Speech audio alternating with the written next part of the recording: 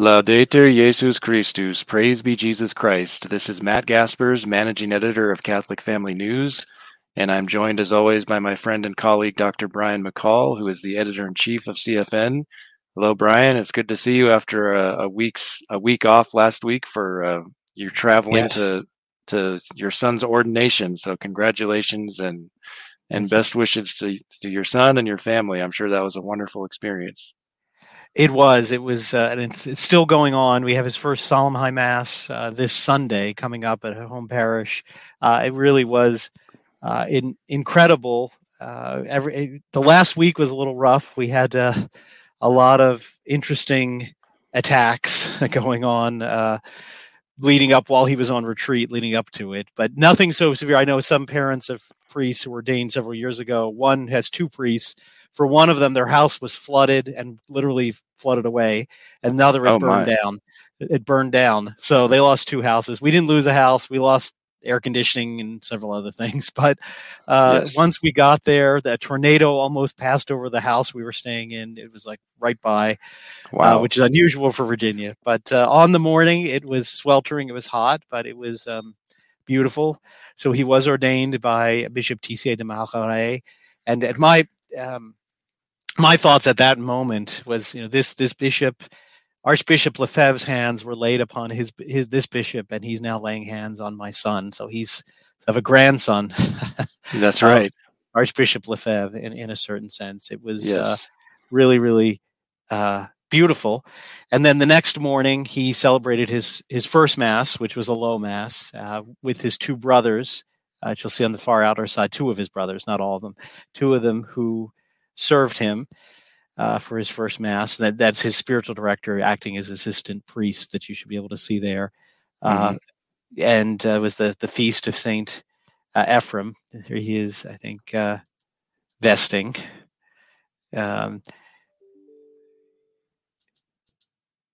See if we go. I think a few. Yeah, there. Nope, that's back to the vesting.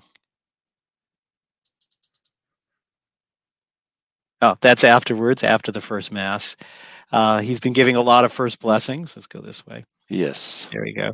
And as I said, his first Solemn High Mass will be Sunday. I myself got to twice now. I've served a low Mass for him, which it was very strange. Brought back memories of practicing the prayers at the foot of the altar with him as a little boy. I'd recite the priest part, and he would recite the part of the altar boy, and it was obviously reversed for real. It wasn't yes practice. It was really quite extraordinary. So that's just a few pictures. If you're interested in a fuller report, if you subscribe to the newspaper, the next 2 months we'll have some articles and some information about the ordinations and about that, some further reflections, which will be in the newspaper. So if you subscribe now, you can get the July issue online electronically, and then have the August issue certainly in paper if that's what you want. So really just a wonderful blessing for our family, a really wonderful time. And please, if you're watching this, please pray for him. He's being sent in the missions to South America, so he'll be with us for a few weeks, and then we may not see him. We don't know for how long, but pray for him and that he may be a holy priest. Yes, indeed. All right. Well, we have several stories to discuss today. First off, we're going to start with some recent papal comments against, quote, restorationism and, quote, traditionalists. Not surprising, as we've heard these pejoratives before, of course, from Pope Francis, and plus a new restriction imposed on bishops, which is somewhat related to Traditionis Custodes, a couple articles in that document. We're also going to discuss a new interview of Cardinal-elect, pains me to say, Cardinal-elect Arthur Roche, head of the Vatican's liturgy office, in which he says it is, quote, quite serious to resist Vatican II's, quote, new liturgy. And a lot of what he says is basically reiterating what he said in an interview earlier this year, back in January. We'll revisit that and see the similarities. Also, sadly, to report some more liturgical abuse in the Archdiocese of Chicago. As you'll recall, our last show 2 weeks ago, we looked at the so-called bubble mass in which this layman gave a quote unquote homily and played with a bubble wand during Mass. This time, a homosexual couple who's apparently, quote unquote, married and recently adopted children was allowed to give what they called a gospel reflection in place of the actual sermon. Sadly, we also have to report today another attack on Catholics in Nigeria, reportedly carried out by the same group as the last time we reported, the Fulani herdsmen, which they are predominantly Muslim, and they have a long history of attacking the Christian communities in Nigeria, kind of a combination of, religious motivation as well as an issue of land, I think, for grazing their cattle, something like that. And then finally, we're going to end today with a story about a large group of United States armed service members who are speaking out against discrimination related to COVID-19 vaccination status.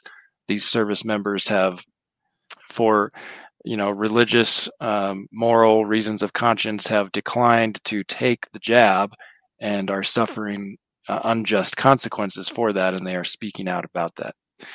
But before we get to all of these news items today, as always, we will take a few minutes to review the church's liturgical calendar and ponder the things that are above, as St. Paul says. So we are coming to you today live, Thursday, June 23rd, the year of our Lord 2022.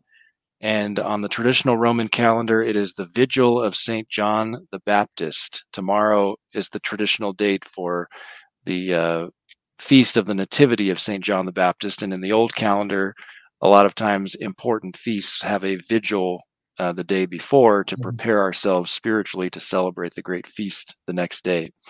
I just wanted to read a little excerpt from today's gospel. So tomorrow, of course, focused on the actual birth of St. John the Baptist. Today is focused on, in preparation for that, the appearance of the angel to his father, Zachary, when he was ministering in the temple. And this is what the angel told him. Fear not, Zachary, for thy prayer is heard, and thy wife Elizabeth shall bear thee a son, and thou shalt call his name John. And thou shalt have joy and gladness, and many shall rejoice at his nativity. For he shall be great before the Lord, and shall drink no wine nor strong drink, and he shall be filled with the Holy Ghost even from his mother's womb. And he shall convert many of the children of Israel to the Lord their God, and he shall go before him in the spirit and power of Elias, that he may turn the hearts of the fathers to the children, and the incredulous to the wisdom of the just, to prepare unto the Lord a perfect people. I love the line, in the spirit and power of Elias. We remember from the Old Testament, the prophet Elias was the one who called the people of Israel back from so many times throughout salvation history. They fell into idolatry, worshiping false gods. And the one episode in particular where Elias essentially tells them, how long will you sit on the fence, straddle the fence? I forget the exact words. If the Lord is God, worship him, follow him. If Baal, or one of the idols, is God, follow him. And then they have this showdown on Mount Carmel. We actually have an article about Our Lady of Mount Carmel and the history of that, the Old Testament history, in the July paper. So another good reason to subscribe to our paper. So, they go through this ritual where he tells them to prepare a sacrifice and call upon their false gods. Obviously, they don't get an answer. And he essentially says, whoever's God rains down fire to consume the sacrifice, that is the true God.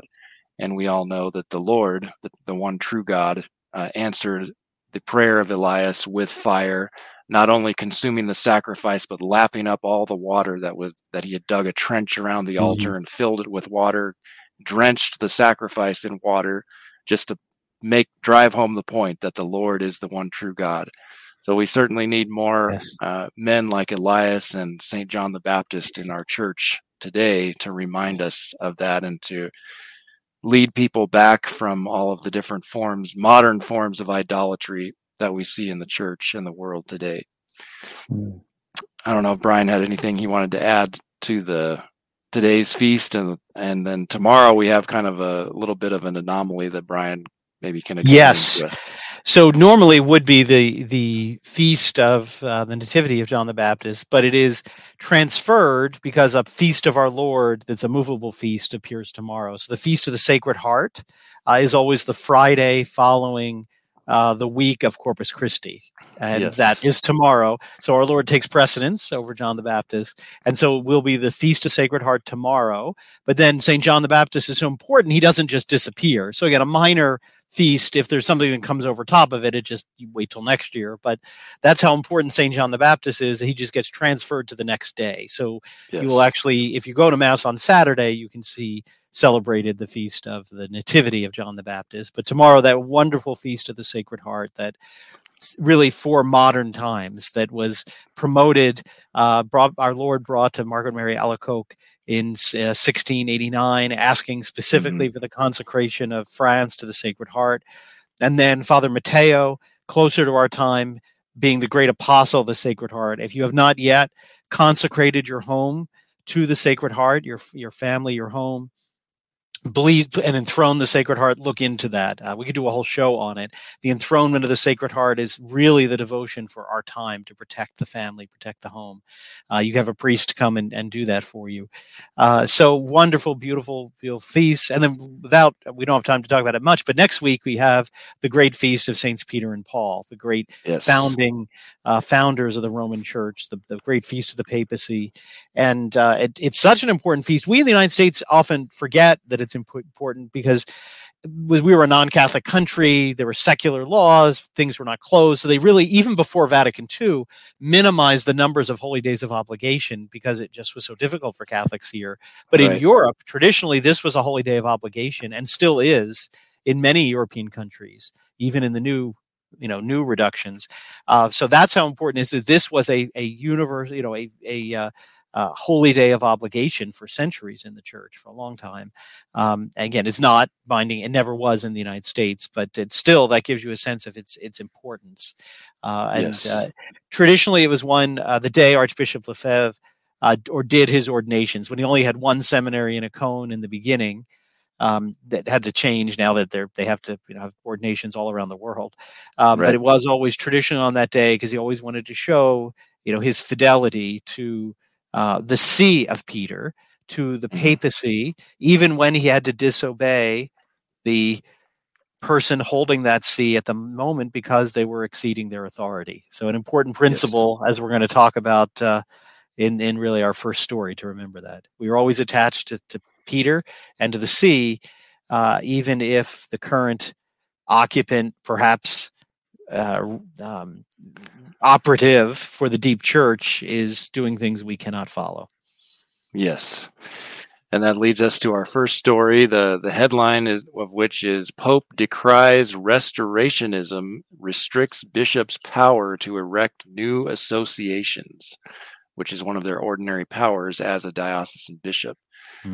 So first on this issue of what he calls restorationism and, quote, non-acceptance of Vatican II, these comments were made in the context of a group discussion, which included a period of Q&A with a group of editors of European Jesuit journals. So it was, I forget how many in total, but most of them were members of the Jesuit order, and then there were a few lay people who are in charge of journals throughout Europe and I think in Britain as well.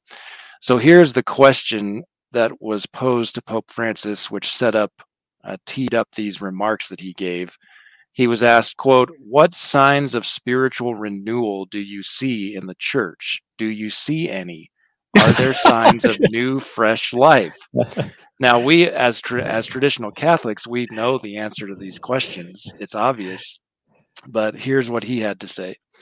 Quote, "It is very difficult to see spiritual renewal using old-fashioned criteria.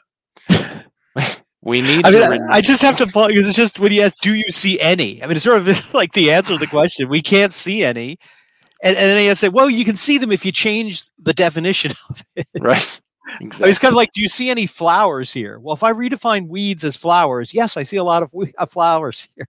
Sorry. And the real irony is that's just a couple of weeks ago we had the huge, as we reported on, the huge pilgrimage, the Chartres pilgrimage, obviously a sign of spiritual renewal, of vitality, fresh, new, fresh life. That there it is, right there. Right there. Yes. But Pope Francis says it is very difficult to see spiritual renewal using old-fashioned criteria.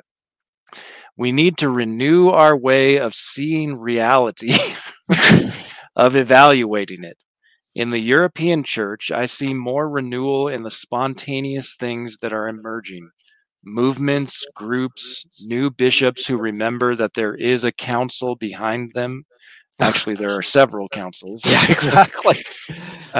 He goes on, because the council that some pastors remember best is that of Trent. Oh, shudder. He goes on to say, restorationism has come to gag the council. Obviously, he's talking about Vatican II. The number of groups of, quote, restorers, for example, in the United States, there are many, is significant. And we know from past statements, Pope Francis is not a big fan of the United States in more ways than one. But he goes on to say, an Argentine bishop told me that he had been asked to administer a diocese that had fallen into the hands of these so-called restorers. Obviously, he means traditional Catholics. They had never accepted the council. There are ideas, behaviors that arise from a restorationism that basically did not accept the council. So let's pause there, or I guess I'll finish this and then we can comment. The problem is precisely this.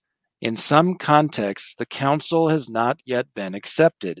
It is also true that it takes a century for a council to take root. We still have 40 years to make it take root then, exclamation mark. So first of all, what does it even mean to accept the council? Because even as the leadership of the council said during the council itself, I think it was in November, sometime in the fall of 1964, I remember John used to mention this a lot. The council fathers asked, what is the weight, the theological weight of these documents that we're producing? So they asked Cardinal Felici, who was the secretary, what are the weight of the documents, and he basically said they carry the weight that they say they carry, and there are no doctrinal declarations, so they do not carry the weight of a dogmatic definition. Again, making it very clear that to accept it, we accept it happened, but if to the extent there's a novelty, that has to be judged, as Archbishop Lefebvre said, in the light of tradition, and we have to see it in the light of tradition for what it is. Yes. So, and then he also, I think it's interesting that he says, he talks about it taking a century for a council to take root. I suppose there's probably some truth to that. The reforms of the Council of Trent, for example, didn't take root overnight. It does take time. But the fact that he says we have 40 years to make it take root, as if it's like an artificial forcing this thing to work, whereas a good council just organically over time does take root because it's a good tree producing good fruit. Well, notice, I think this is an important change in their defense of the council, because for decades it was, nobody understands the council. People have misinterpreted. People misunderstood it. If you just get the real Vatican II, will the real Vatican II please stand up? Right? Was their answer to all this.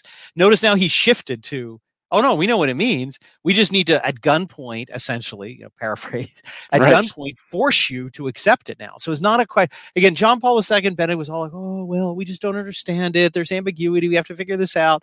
He's moved well beyond that. Now we just need to force feed this down your throat until you accept it. Right.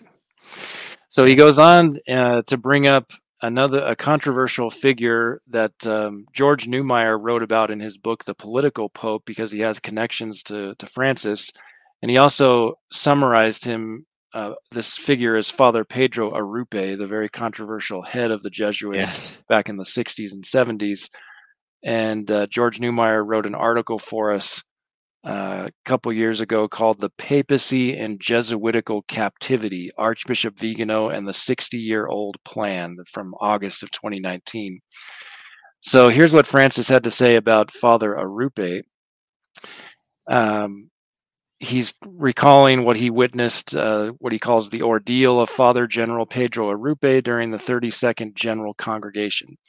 And this was 1974, according to Francis. At that time, there was a conservative reaction to block the prophetic voice of Arrupe. Today, for us, that general is a saint. Now, not actually. He hasn't even been canonized, not even according to the new form. This is just Francis saying he thinks he's a saint. But Francis said Arrupe had to endure many attacks. He was courageous because he dared to take the step. Arrupe was a man of great obedience to the Pope, great obedience. Paul VI understood that.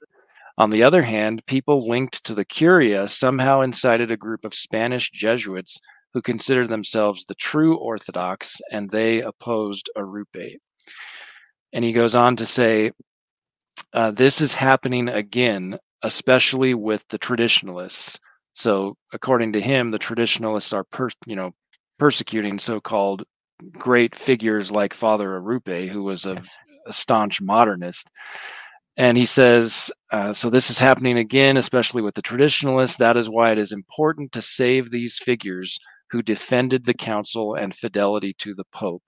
So just to put this in perspective, I want to read this excerpt from George Neumeyer's 2019 article. He's giving some background about Father Arrupe.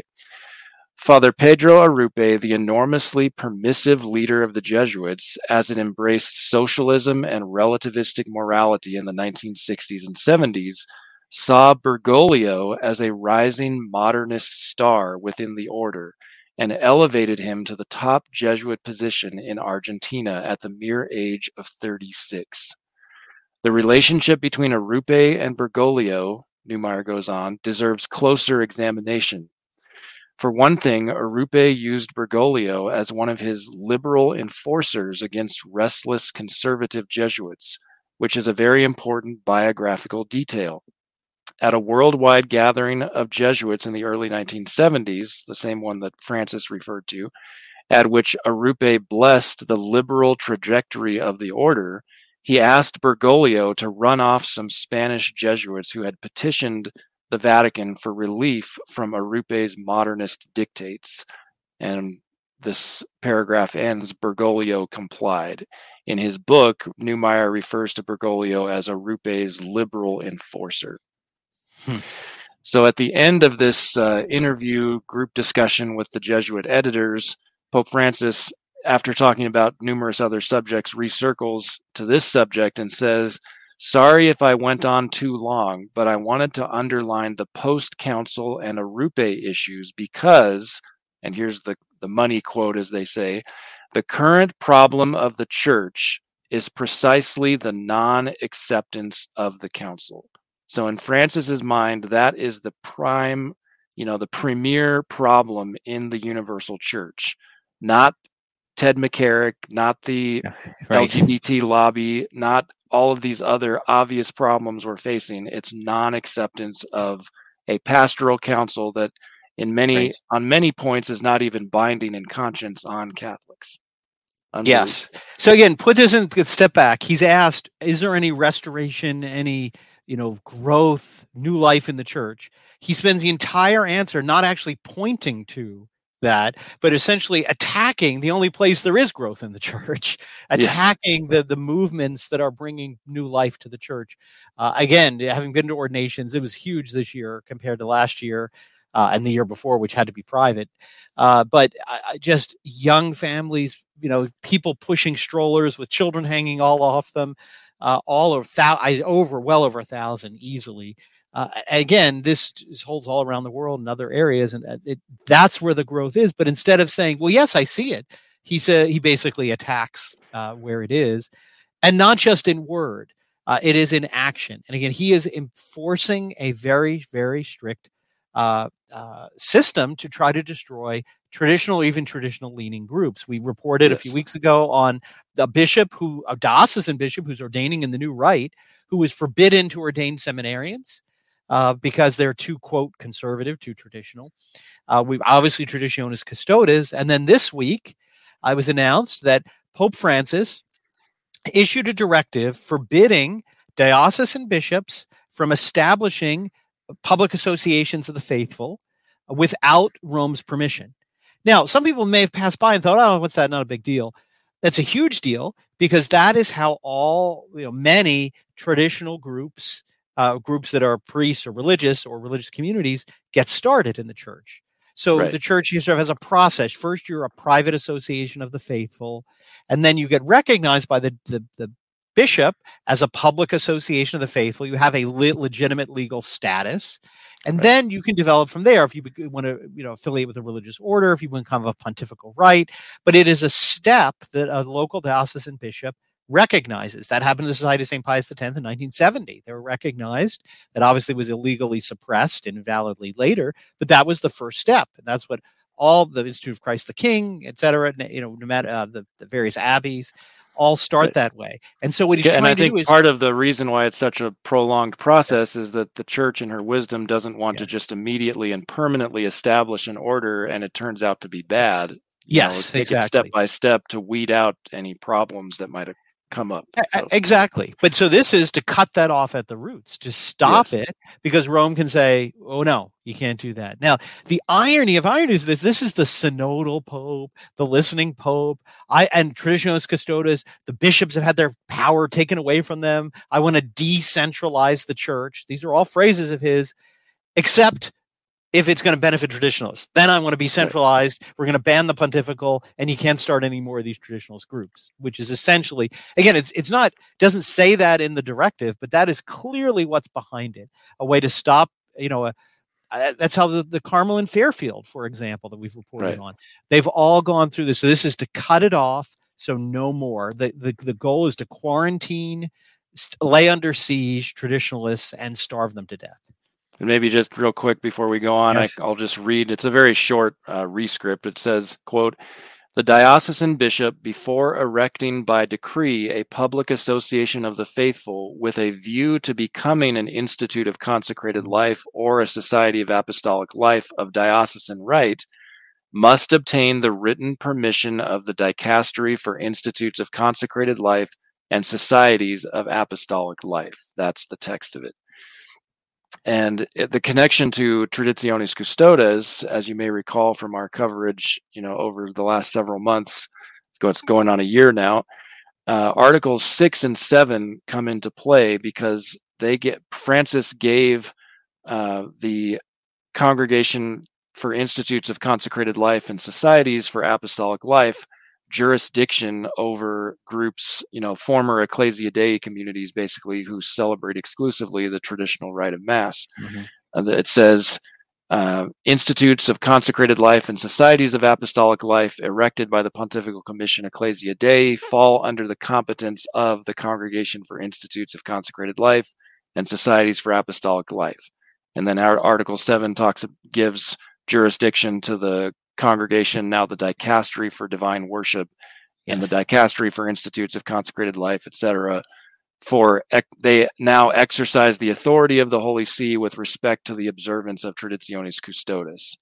So it's, and again, remember that dicastery led by Cardinal Deiavis, I think. Deiavis, thank you, is the ones that deconstructed and destroyed the Franciscans and the Immaculata, and has been trying to destroy the Carmelites that we've reported on. Yes. So it's like handing this, you need the approval. You have to get approval to eat meat from someone who is anti, meat eating. Exactly. Is what it's from. So clearly, this is an attack, a way to quarantine tradition. Right. And then we also have the related story that came out this week as well about the traditional monastic community at Dom Alcuin Reed's community has apparently been suppressed as of June 10th. And I'm not real familiar with the situation, but as I understand it, Brian probably knows more about this. He was ordained, the brother of the community. He's been a deacon for years. I mean, I can't remember how many years. Nobody would ordain him, traditionalist. And somehow it was a surprise when I heard it. He was ordained. It's in the diocese of the Bishop Ray that we talked about that was ordered not to ordain, and then this Bishop Ray suspended, basically attacked this community. So Right. again, this is speculation, but it appeared to me that's what was going on. Okay, we're going to stop you from ordaining, quarantine your seminarians. Here, you got to go suppress Deacon now, Father Alcuin Reed, because you allowed this to happen. It's clear Bishop Ray has not or did not ordain him, and he summoned Reed to a meeting. They got the invitation to the meeting at the community the day after the meeting was supposed to happen, and then said, "Oh, you're disobedient. You didn't come to the meeting."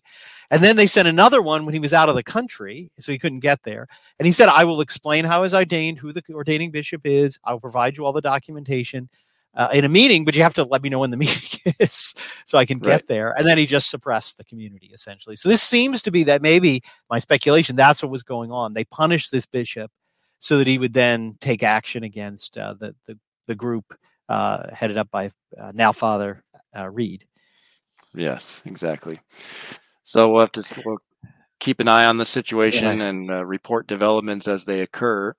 But our next story is related to what we've been discussing, is this new interview of Cardinal-elect Arthur Roach, who said that resisting Vatican II's, quote, new liturgy is quite serious.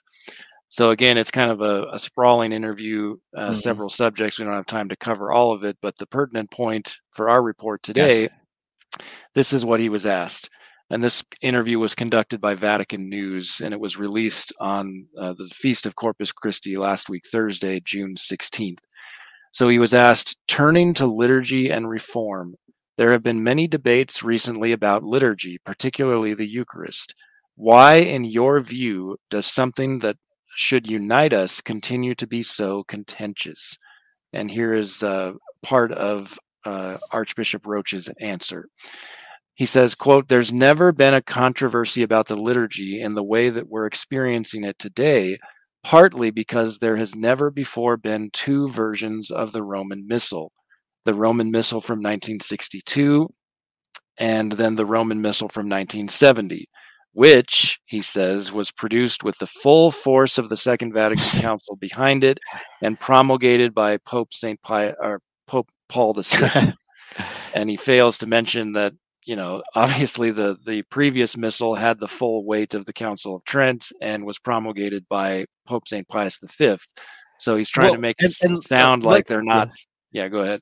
Yeah, let's just pause there for a second. I mean, first of all, that's what you say. This has never happened in the history of the church. Shouldn't that give you pause? Number one.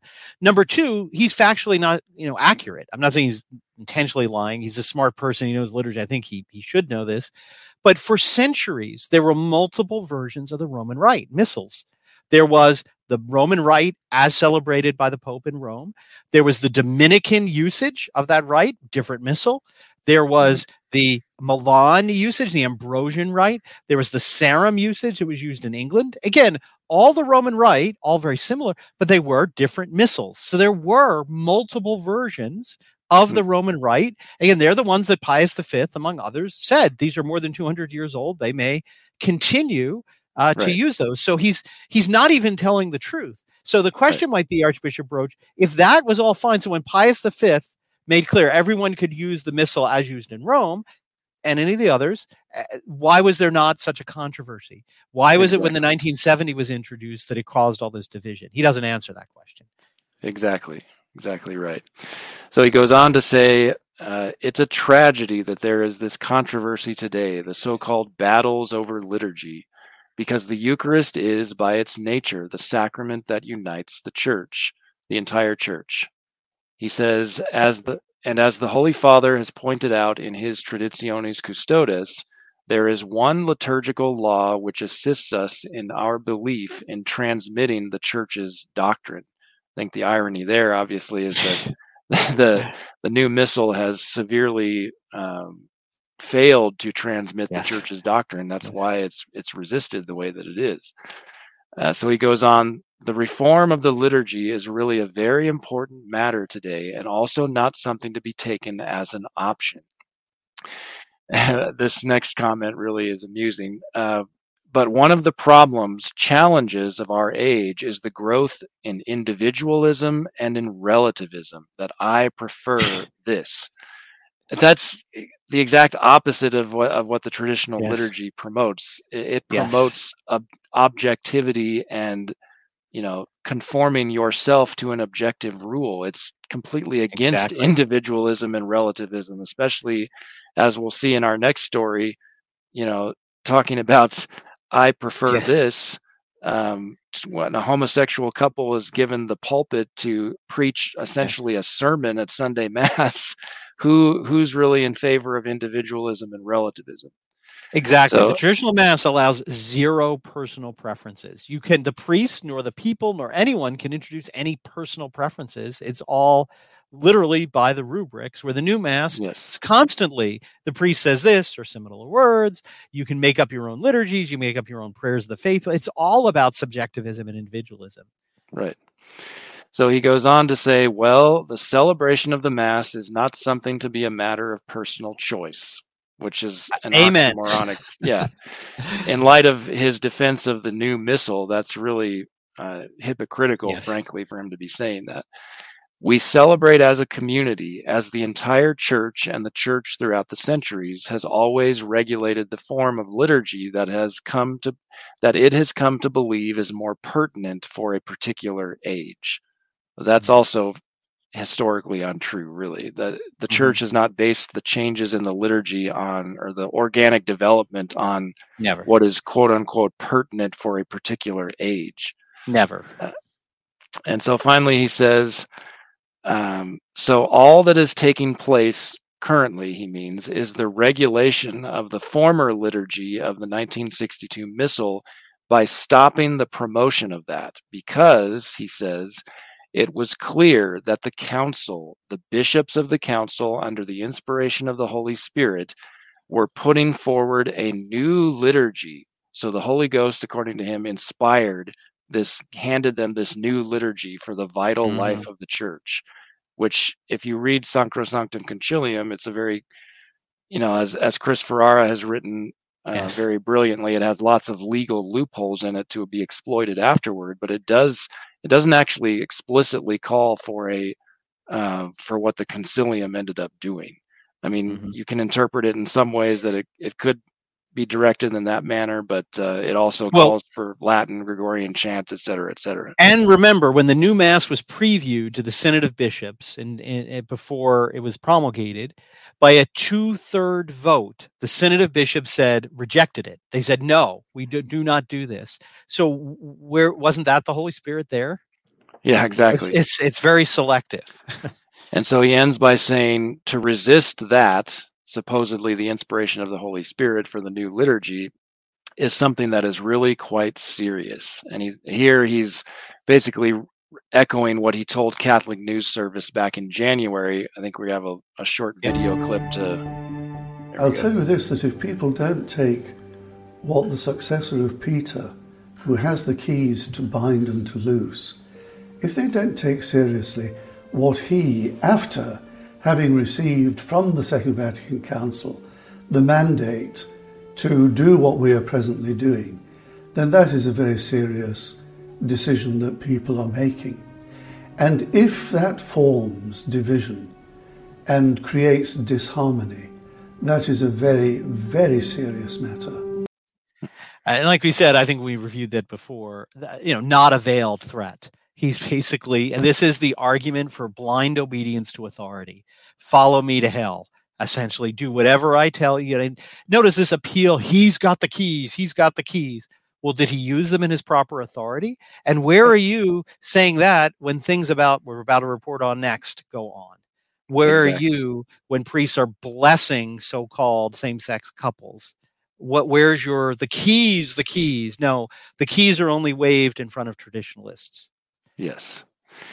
And real quick before we start our next story, just wanted to say a great resource for this subject in general is Dr. Peter Kwasniewski's new booklet, True Obedience in the Church, which I wrote a review of this. It's in the June paper, the current edition of Catholic Family News, and we also just posted it on our website, so it's available there as well to read a review of this very important booklet to help you understand the principles at play for understanding our role in obedience and the limits of obedience, basically. Yes, excellent. Well, as I said, segue. The traditionalists are the problem. That's the problem in the church. They just need to obey and stop following Trent. Meanwhile, in Cardinal Cupich's diocese, that of Chicago, at Old St. Patrick's Church, Father Joe Rocasalva, the pastor, introduced two men after the gospel to give the Father's Day reflection on the gospel. And so to the lectern came Alex Shingleton and Landon Doika, who say they have been members of this parish for a long time, for a decade, and described, again, publicly their same-sex, quote, marriage as a blessing. So again, this is not just innuendo or speculation or rumors, or they publicly declare that they're living in a state of scandal and mortal sin. Right. They speak about adopting children, so they are extending the public scandal into to innocent children. One of them said, "Let's be honest. There are probably not too many gay dads speaking on Father's Day at many Catholic churches on the planet today." I certainly hope not. I hope not. Right. Later on, they said, "We wanted to raise our children in the Catholic Church. On the other hand, we didn't want to expose our children to bigotry and have them feel any shame or intolerance about their family." And again, shame is a neutral thing. It's an emotion, right? It's like love or hatred or anger. They are properly ordered and improperly ordered, right? You go on a nation retreat, the first 2 days are meant to make you feel shame for your sin, right? To bring you to repentance. And so we don't want to feel shame. Well, yes, shame is bad when it is inappropriate. To be ashamed of your faith or be ashamed of the good, yeah, that's bad. But one should be shameful, and that's part of the modern problem today, that you should, they want to take away shame in something that is, for which it's an appropriate reaction. So again, they go on, they talk about, they call themselves married. They say that they are both fathers, which again, they're not. It's impossible for them to conceive children. And they give this sermon. So on many accounts, first of all, it is against canon law for a lay person, as we said 2 weeks ago, when we reported on the bubble mass in Chicago, yes, for lay persons to give a sermon. Now, whatever word games they want to play and call it a gospel reflection, it is during mass and it's after the gospel. And in fact, the priest referred to them as homilists, I think. And so it's clear they were giving the sermon, whatever they want to call it. It is what it is. And secondly, that they are now publicly giving scandal, right, by celebrating acts which even the modern catechism says are intrinsically disordered or against the natural and the divine law, and are bragging about how they are influencing innocent children that they have been allowed now to take into their home. And again, the picture is there. Here it is. We didn't just make it up. Here is from the Catholic News Agency. There they are. I don't know which is which, but there's the priest sitting down while heresy essentially and scandal are being preached in the Catholic Church.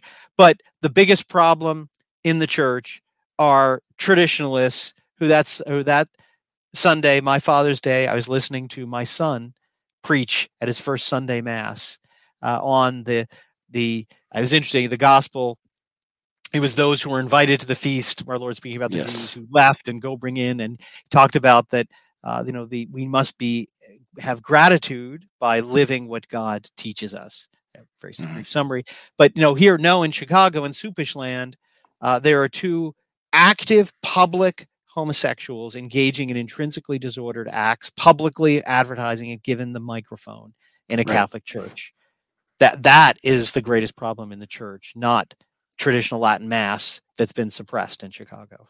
Absolutely. And then just yesterday, here's what James Martin tweeted out. James Martin, SJ, speaking about problems in the church. Yes. This wasn't specifically in reference to this incident in Chicago, but still applicable. He says, quote, "Homosexuality is not an abnormal lifestyle choice. It is the way that God created part of the human race." That's heresy. That's outright heresy. It constitutes a denial, number one, of original sin. Yes. It's imputing to God that he created certain people disordered and inclined to unnatural vice. It's outrageous. Yes. And so it's a denial of the goodness of God. It's a denial of original sin and its consequences. It's also a denial of the prohibition of unnatural vice that God himself says in Scripture. It's Yes. and yet he's allowed to say these outrageous heretical things with impunity, and it's the traditionalists who are the problem. It's just unbelievable. Yes. So where is Cardinal Cupich to stop these clear violations of canon law and Catholic doctrine? He's nowhere. Who's now he's a member of the dicastery for liturgy. For divine worship. Yes. Yes.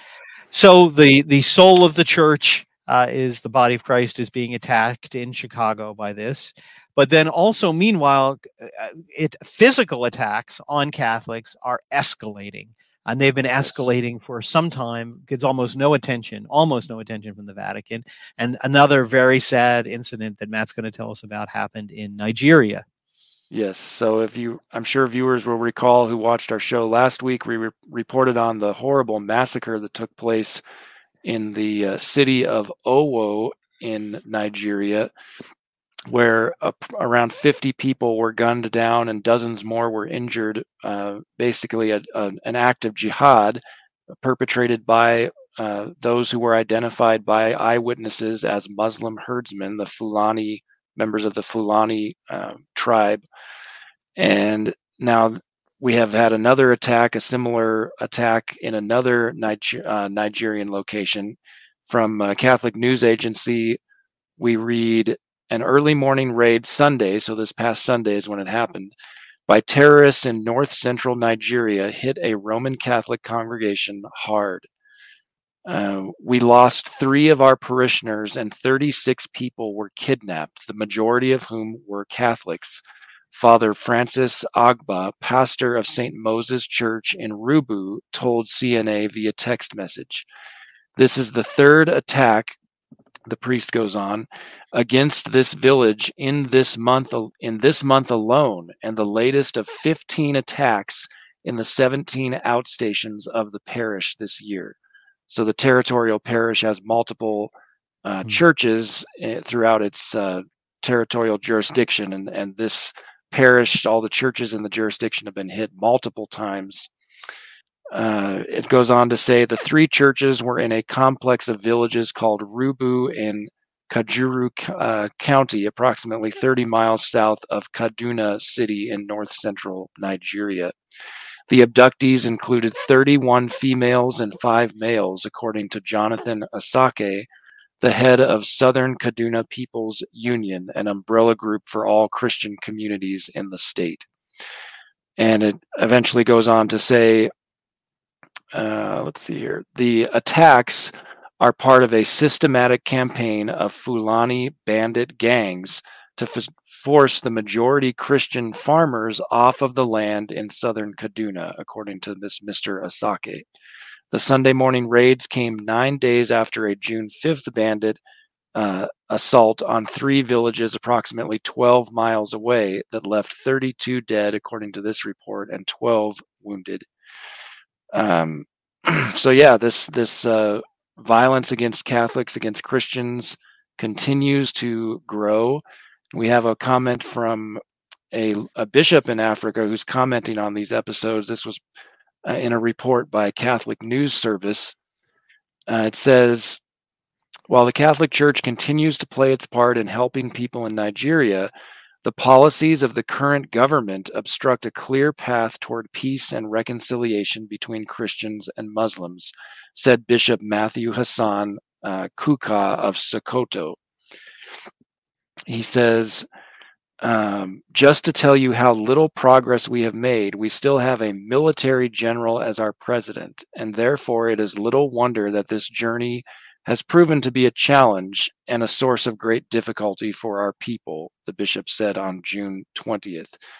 Attacks against Christians, especially Catholics, have been on the rise in the country, and Nigeria unfortunately has a long history of this, especially due to groups like Boko Haram, as well as the Islamic State affiliate group that we told you about in our last report. And what is ultimately the response of the Vatican to all of this? As we said last time, Pope Francis met with the members of the Dicastery for Interreligious Dialogue on June 6th, and he told them to promote spirit of conviviality, basically festivity and camaraderie. And he spoke those words the day after the attack in Owo, which murdered, in which around 50 Catholics, men, women, and children were murdered. And he, the day before, on June 5th, when it happened, he deplored the horrific attack and unspeakable violence in his telegram of condolence. But such lamentations really do ring quite hollow when he remains obstinate in celebrating and defending false religions, specifically Islam, which is at the root of these attacks. Yes. Francis has a long history of whitewashing Islam, the true nature of it. He says in his 2013 apostolic exhortation, Evangelii Gaudium, quote, "Faced with disconcerting episodes of violent fundamentalism, our respect for true followers of Islam should lead us to avoid hateful generalizations. For authentic Islam," he says, "and the proper reading of the Quran are opposed to every form of violence," end quote, which is demonstrably false. I have an article about this in the forthcoming July paper that gives the proof from the Quran itself that that's just flat out false. It's dishonest. So until the Vatican is ready to start opposing these errors, fundamentally religious errors, false religions, these problems are going to continue, no doubt. Yes, and obviously our condolences go out to the families who've lost many people, and pray for the repose of the soul of these Catholics, and that they were in the state of grace. We hope when they prayed, they may have died as martyrs, if depending on the circumstance. It is just sad to see the body of Christ being attacked from all sides, and the ship is rudderless, to use an analogy, actually, or an image of Pope Benedict. No leadership from he who holds the keys. Exactly. Well, our final story, again, you'll see some of the theme from the show. In the church, what we saw was it's blind obedience. Shut up and accept Vatican II. We're going to force it down your throats. We have 40 more years to do it. That's been the approach of the deep church that has infiltrated the church. And it's the same thing with the deep state. And it was really exposed in an extraordinary way this week. A group of 600 members of the military compiled a report that they sent to the Congress, who has oversight of the military, and they called it the Survey of Accountability, Truth, and Freedom, ATAF. They love acronyms in the military, yes. But it gathers an incredible amount of data and personal stories, all related to the forced receipt of the jabs in the military, or facing disciplinary procedures. And the authors of the report say there's now a severe recruiting and retention. Here you can see the report on screen. Retention problem that has manifested itself across the entire Department of Defense. And they go on to say, the Marine Corps, everybody's admitting it, saying the reason is because of these forced things. There's just to discriminate, to deny our religious, moral, and medical freedoms is wrong. To coerce anyone into receiving this product is appalling. Failing to make the connection, the unlawful coercion of the R&R crisis is absurd, the retention and recruitment.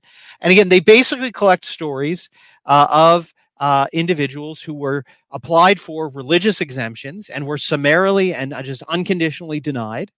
But even people who have medical exemptions, who were granted medical exemptions from other vaccines previously, who had a medical reason where they couldn't get others, denied. Just no explanations, often nothing. So for both religious and medical reasons, blanket denials.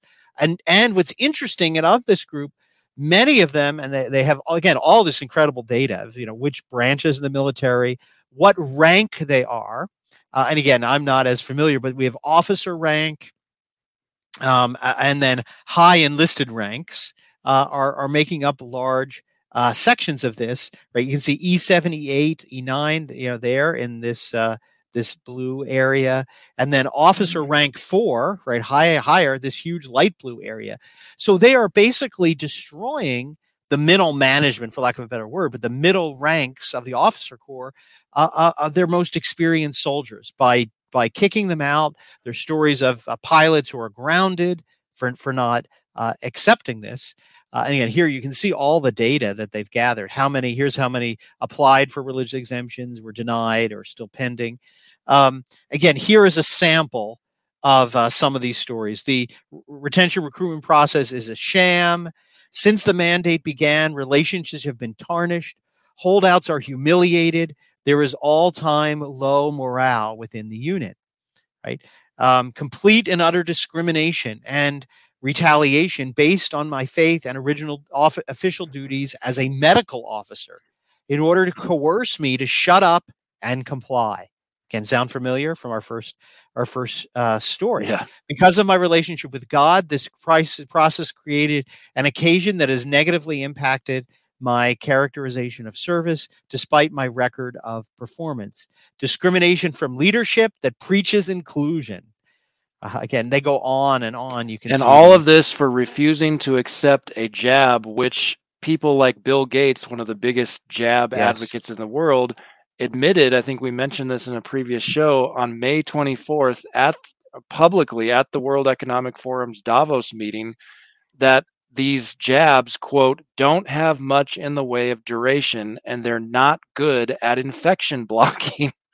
Which is their other argument, that they're not even traditional definition of a vaccine. They're not preventing illness, which is what supposedly it does. But again, if you look at these titles, that's what I'm saying. These are not just 18-year-old, raw recruits. Captain, major, captain. These are career service members. Yes. Persecuted by the Department of Defense for pursuing bodily autonomy on the basis of my religious beliefs. And they just go on and on and on. So the slogan, my body, my choice, doesn't apply. Yeah, it doesn't. Exactly.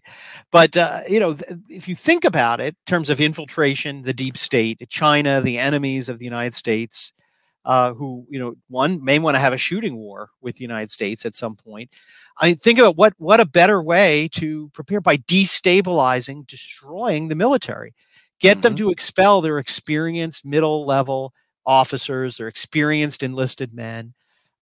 And so you devastate it, you break down morale, you break down retention and recruitment, and you don't have to fight the military. They're just going to fall apart. And this is being presided over by generals, by those in charge. They are essentially destroying, just as the church was destroyed, by destroying religious vocations, destroying families, by destroying seminaries.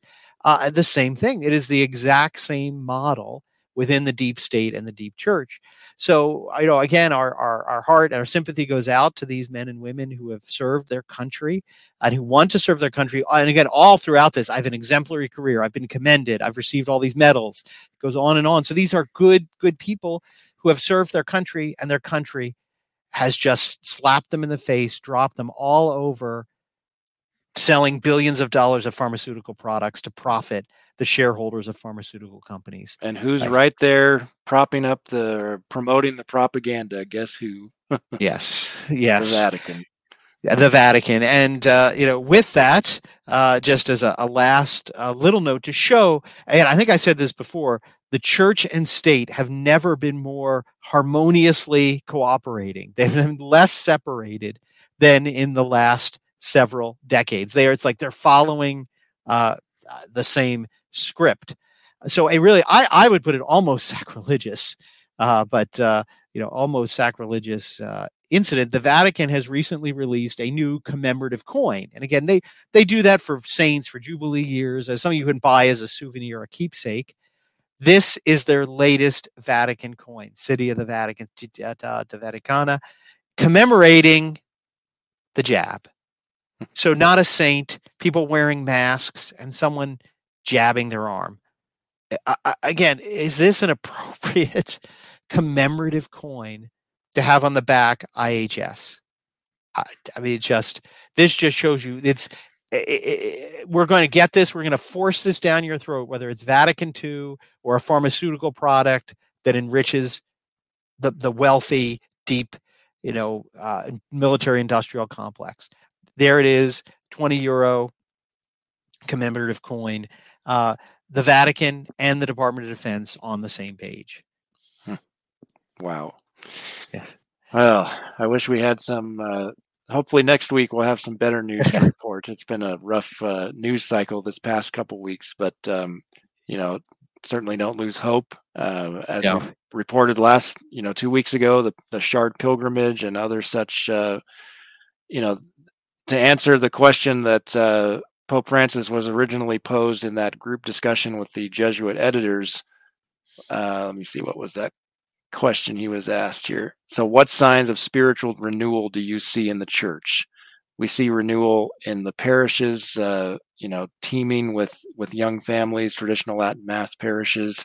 We see it in vocations, the ordinations that, including Brian's son that he just witnessed, and all of the young families supporting all of those wonderful vocations. So there certainly is spiritual renewal. It's simply that Francis's ministry of truth doesn't want us to know about it. Yes, exactly. He's trying to suppress it. So keep the faith. Keep the faith. Yes, keep praying to Our Lady of Fatima. We have a little over a week. The first Saturday will be coming. The first Friday. Remember to keep those. Make the communion of reparation. Again, we have to do our part. I think another very hopeful, to end our report for today, there's a very hopeful event going on actually right now and today and tomorrow in Wisconsin. It's the first anniversary conference and banquet for the Coalition for Canceled Priests, an organization that Archbishop Vigano has spoken in favor of, kind of given his endorsement of. So the title of their conference is called Finding Hope in the Desert. If you're interested in learning more about it, you can visit their website, which is canceledpriests.org. Yes. And there's a button to click on the homepage for this event. And they are doing wonderful work, that group. I interviewed Father Lovell a while ago, rescuing priests who are being thrown out by the deep church. So they do still have tickets available for tomorrow, I understand. So if you're near that area of Wisconsin, certainly go there. It looks like it's a great event. Yes. All right. Well, I think that brings our report to a close for this week. Yes. We went a little over our hour allotment, but we had a lot to catch up on with being off last week. Yes. So thank you for joining us, whether live or if you're watching the replay of the video.